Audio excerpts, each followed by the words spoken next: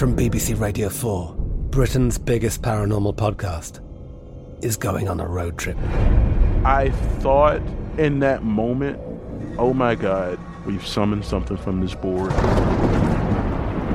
This is Uncanny USA. He says, somebody's in the house, and I screamed. Listen to Uncanny USA wherever you get your BBC podcasts, if you dare.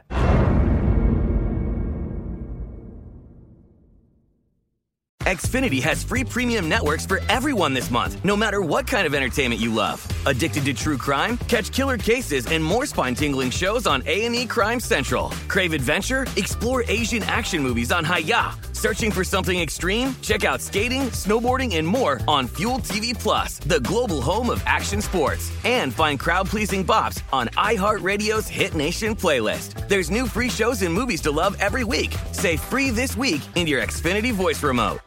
The wait is almost over. Get ready for the 2024 NFL season as the full schedule is announced. Bring it on. Every rivalry, every rematch, every rookie debut, every game revealed. The 2024 NFL schedule release, presented by Verizon, coming in May. Live on NFL Network, ESPN2, and streaming on NFL Plus. Terms and conditions apply to NFL Plus. Visit NFL.com/schedule release to learn more. This Day in History class is a production of iHeartRadio.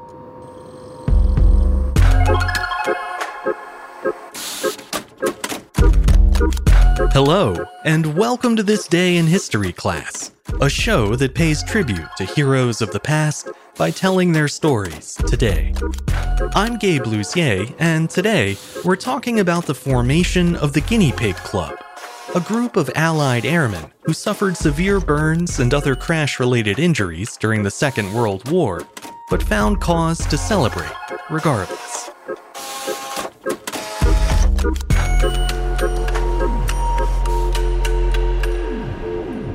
The day was July 20th, 1941.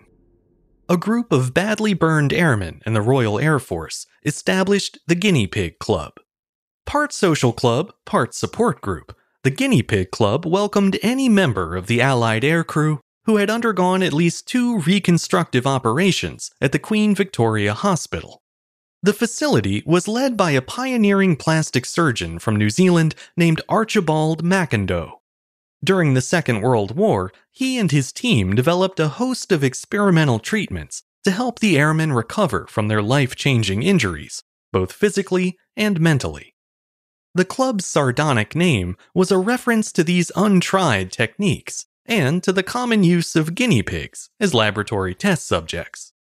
In the early days of the war, the club had only a few dozen members, but once the Nazi air raids commenced, those numbers grew quickly as more and more pilots were shot down in fiery crashes.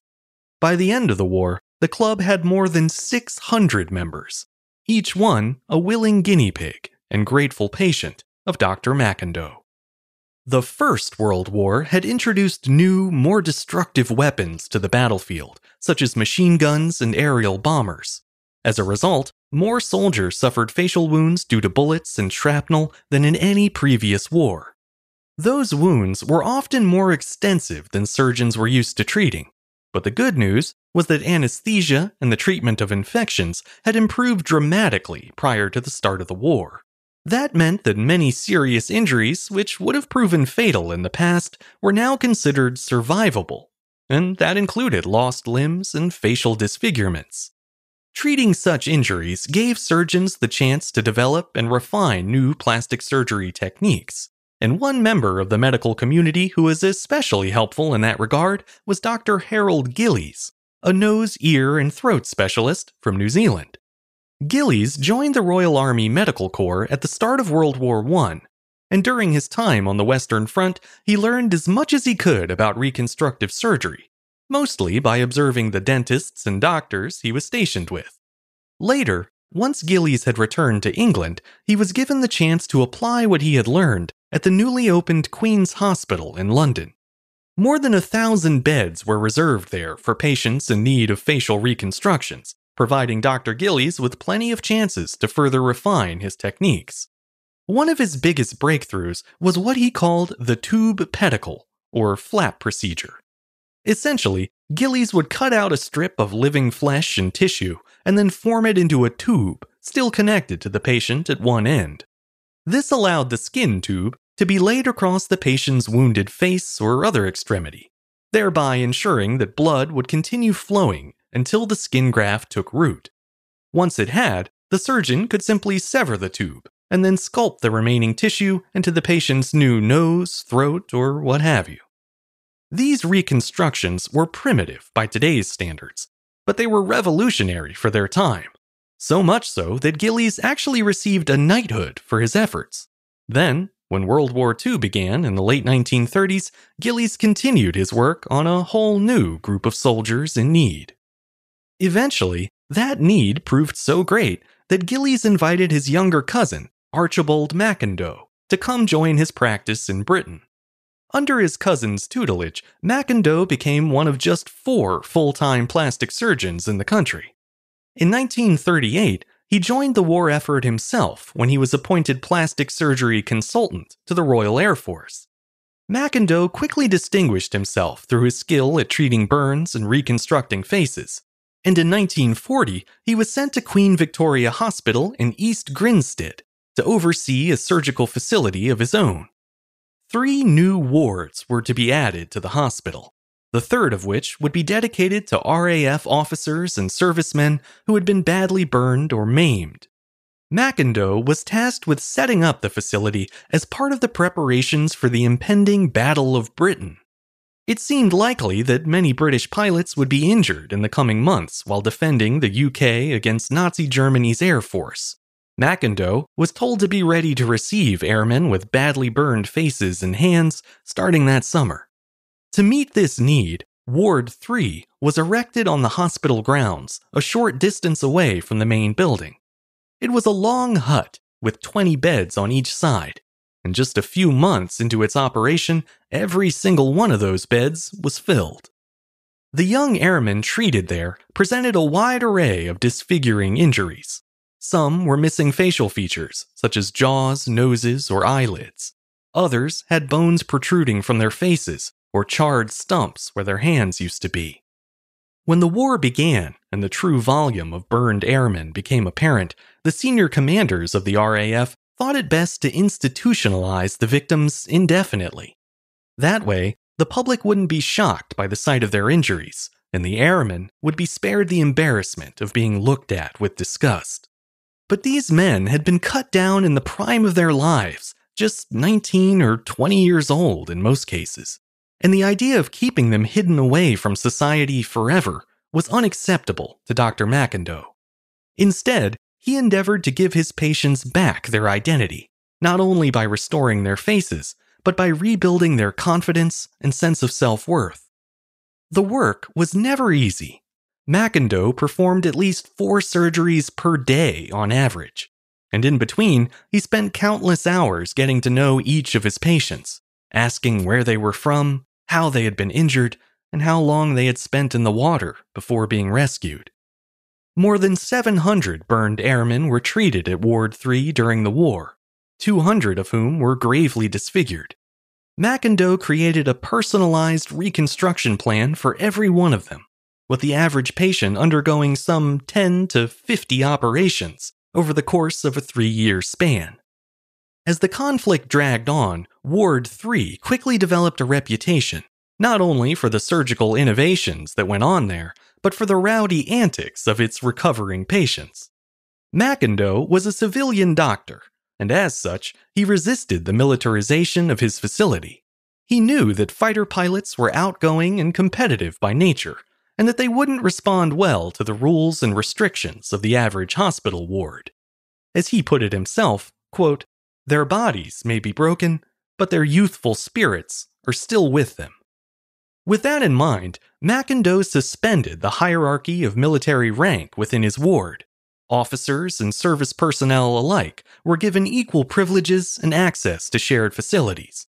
There was no requirement to address superiors by their title, but Macindoe himself proved an exception. The patients referred to him as the maestro, the boss, or sir. In his case, it was a show of sincere respect rather than mandated formality. McIndoe also strived to make Ward 3 feel as comfortable and non-medical as possible. He had the walls painted in cheerful greens and pinks, and brought in a piano to encourage socializing among the patients. He overlooked practical jokes, encouraged fraternizing with the nurses, and even allowed a beer keg to be installed in the ward. All of those concessions helped distract the pilots from their grim realities, and therefore played a vital role in their mental and emotional rehabilitation. Eventually, the spirited atmosphere of Ward 3 inspired the patients to form a kind of drinking club during their long recoveries. The idea was hatched, over glasses of sherry, on the Sunday afternoon of July 20th, 1941. At first, the airmen called their club the Maxillonians, in reference to their ongoing maxillofacial surgeries. The name didn't exactly roll off the tongue, though. Plus, it felt a bit too formal, given their laid-back environment. The men gave it some more thought, and eventually settled on the Guinea Pig Club. It seemed appropriate, since at the end of the day, they were all the subjects of experimentation, well-intentioned though it was.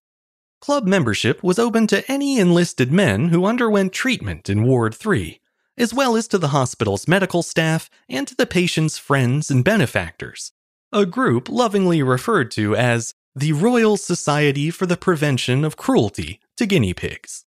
One of the members' wives created a logo for the club, a guinea pig with wings.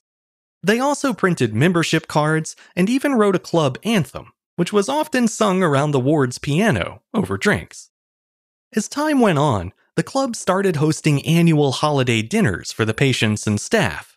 They even published a magazine called The Guinea Pig, which included cartoons by Henry Standen, a member who completed the drawings despite the burns to his hands. Tom Gleave, the senior-most patient in the ward, was declared chief guinea pig, and Peter Weeks was jokingly named club treasurer on account of his badly burned legs, which made him incapable of running off with the club funds. Lastly, the members chose Dr. McIndoe to serve as the honorary leader of the club, an invitation he warmly accepted. Years later, the surgeon reflected on the harsh reality of the club, writing, quote, "It has been described as the most exclusive club in the world, but the entrance fee is something most men would not care to pay, and the conditions of membership are arduous in the extreme." The entrance fee was indeed steep, but the annual membership dues of 2 shillings were far more manageable, especially since the money went to a worthy cause. The funds were used to cover the medical costs of the other guinea pigs, or to help with unemployment following their release from the ward. In later years, the club made generous contributions to the RAF Benevolent Fund, establishing a partnership that continues to this day. The operations performed by McIndoe and his team were nothing short of miraculous, but their greatest successes often came after the airmen left the ward.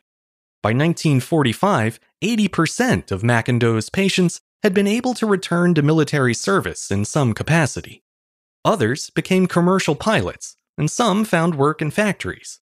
Several of the patients had found love in the ward as well, and went on to marry the young women who had cared for them as nurses. The Guinea Pig Club was initially meant to disband at the end of the war, but the members decided to keep it going. They continued to meet each year for a lost weekend reunion, where they would recall fond memories, share updates on their respective treatments, and of course, drink. Archibald McIndoe formed lifelong friendships with some of the guinea pigs, and continued to serve as the club president even after the war was over. Like his cousin before him, McIndoe was eventually knighted for his wartime service. He then established a successful private practice, and in 1958, he was invited to speak at England's Royal College of Surgeons. In his speech, McIndoe celebrated the advances in the field of reconstructive surgery that had been made during the war. He hailed the new techniques as a way to, quote, "create order out of chaos and make a face which does not excite pity or horror. By doing so," he said, "we can restore a lost soul to normal living." 2 years later, in 1960, Archibald McIndoe died in his sleep at the age of 59. The lessons he and his team learned during the war forever changed the field of plastic surgery. But perhaps more importantly, their work challenged the accepted notions of what society owes to its wounded heroes. In giving his patients new skin and faces, McIndoe also gave them the courage to face the world again, to assert their humanity instead of being forced into the shadows.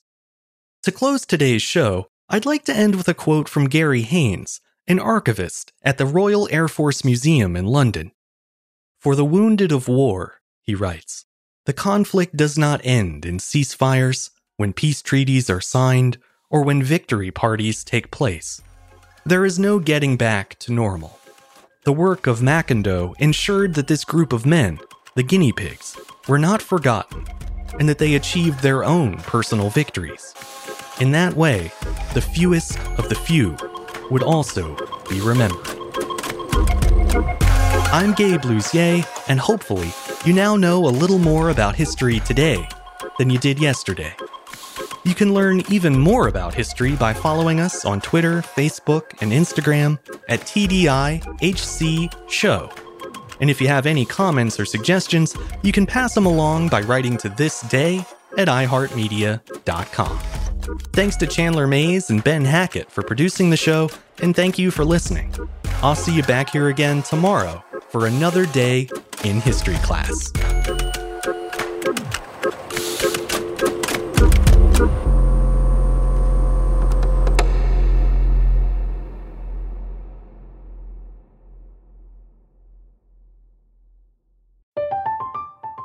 I'm Katya Adler, host of The Global Story. Over the last 25 years, I've covered conflicts in the Middle East, political and economic crises in Europe, drug cartels in Mexico. Now I'm covering the stories behind the news all over the world in conversation with those who break it. Join me Monday to Friday to find out what's happening, why, and what it all means. Follow The Global Story from the BBC wherever you listen to podcasts. Xfinity has free premium networks for everyone this month, no matter what kind of entertainment you love. Addicted to true crime? Catch killer cases and more spine-tingling shows on A&E Crime Central. Crave adventure? Explore Asian action movies on Hi-Ya. Searching for something extreme? Check out skating, snowboarding, and more on Fuel TV Plus, the global home of action sports. And find crowd-pleasing bops on iHeartRadio's Hit Nation playlist. There's new free shows and movies to love every week. Say free this week in your Xfinity voice remote. The wait is almost over. Get ready for the 2024 NFL season as the full schedule is announced. Every rivalry, every rematch, every rookie debut, every game revealed. The 2024 NFL schedule release, presented by Verizon, coming in May. Live on NFL Network, ESPN2, and streaming on NFL Plus. Terms and conditions apply to NFL Plus. Visit NFL.com/schedule release to learn more.